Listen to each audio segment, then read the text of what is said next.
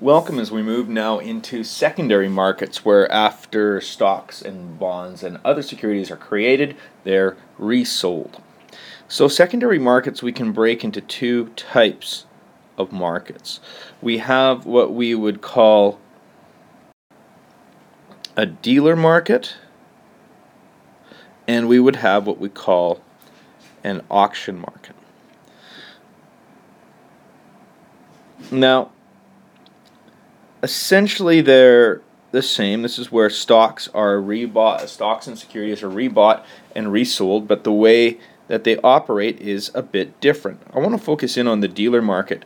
First, this has some other names. It is also known as an over-the-counter or OTC market. And this market is essentially a network of investment dealers. So what we see on this market then is things such as this is where almost all bonds are traded.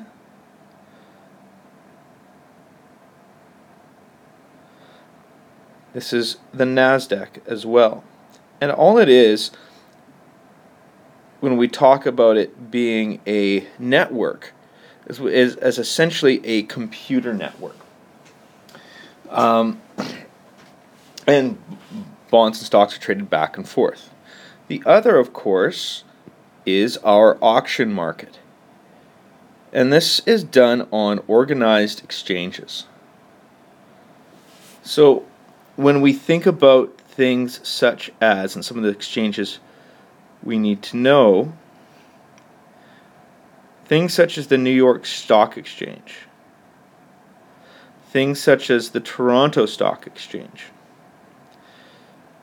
or the TSX, things such as the TSX Venture Exchange, things such as the London Stock Exchange. They have a actual trading floor, and we are essentially dealing back and forth. So the idea here is that these organized exchanges have what's often referred to as a trading floor. With all of these secondary markets, the different markets, and we think more of the organized exchanges than we do perhaps of the dealer markets, but with all of these we can think that there are listing rules. So rules that a company would have to follow in order to actually get their stock traded here. As well, there are capital requirements, and these exchanges, and again, we would think more about the organized exchanges in this regard, but they have the right to suspend and halt trading. So anytime they can decide that trading will no longer happen with a stock, they also have the right to remove a stock or a company from the exchange. How do we know how well these markets are performing? Are they doing well or are they doing poorly? And what we use to do that is something called an index. So we've got two types of index. We've got a price-weighted index, and we've got a value-weighted index. And what they do is they try and measure the performance of all stocks on a market. So price-weighted indexes, they sort of take the average price of select stocks, and value-weighted takes the average value of select stocks. So to get a sense a bit more of how that might work, first it's also going to be important to note some of the more prominent measure, so the Dow Jones Industrial Average, the DJIA, is a price-weighted index. And in Tokyo, the Nikkei is also a price-weighted index. Just about everything else is a value-weighted index. Now, some of the more prominent value-weighted indices that we need to know: the S&P 500, that's in the United States. The S&P TSX Composite, that's obviously for the TSX. And the NASDAQ Composite are all examples of value-weighted exchanges. So what a price-weighted index would do would be to look at the prices of all the stocks being measured and compare them, what their average price might be over the course of a year, and see how that average changes. So in this case, where we have NUC and we have oil, we can see that the average price, NUC, let's say at the end of the year, goes up by $2, whereas oil goes down by 1. And what we would see is that at the end of the year, on average, the price of these stocks went up.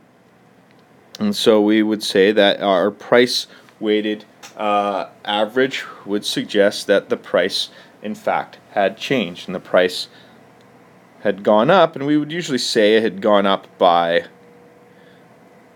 points, not dollars, but in this case we can see, the average price has gone up. Index, and using the same example of NUC and oil, I'm just going to write it out here. So if we've got oil, we have NUC. Instead, it looks at the value of the stock, and it gives a little bit more. It gives more weight to the stocks that has the highest value. So if we've got oil with 2,000 shares available and NUC with 1,000, if we were to say at the beginning of the year use the same prices, well, oil at the beginning of the year is $5. NUC at the beginning, oil at the beginning of the year is $5. NUC at the beginning of the year is $4. Or oil is $4, NUC is $5. What's the value? Well, we can see that oil would be worth 8,000, NUC would be worth 5,000, and then our value-weighted average would just take a look at that average value, and in this case the average price of these stocks would be $6,500. If we were to move then towards the end of the year and ask the same question, so let's say that oil had gone down from $4, had gone down to $3, and NUC from $5 had gone up to $7, then by the end of the year, the value of these, of course, is going to change. So oil with 2,000 shares, worth $5 each, or worth $3 each, oil at the end of the year would be worth 6,000. NUC with 1,000 shares available worth $7 each would be worth $7,000. And overall, we would see an average, even though one had gone up and the other had gone down, an average of 6,500. So what we would see would be no change.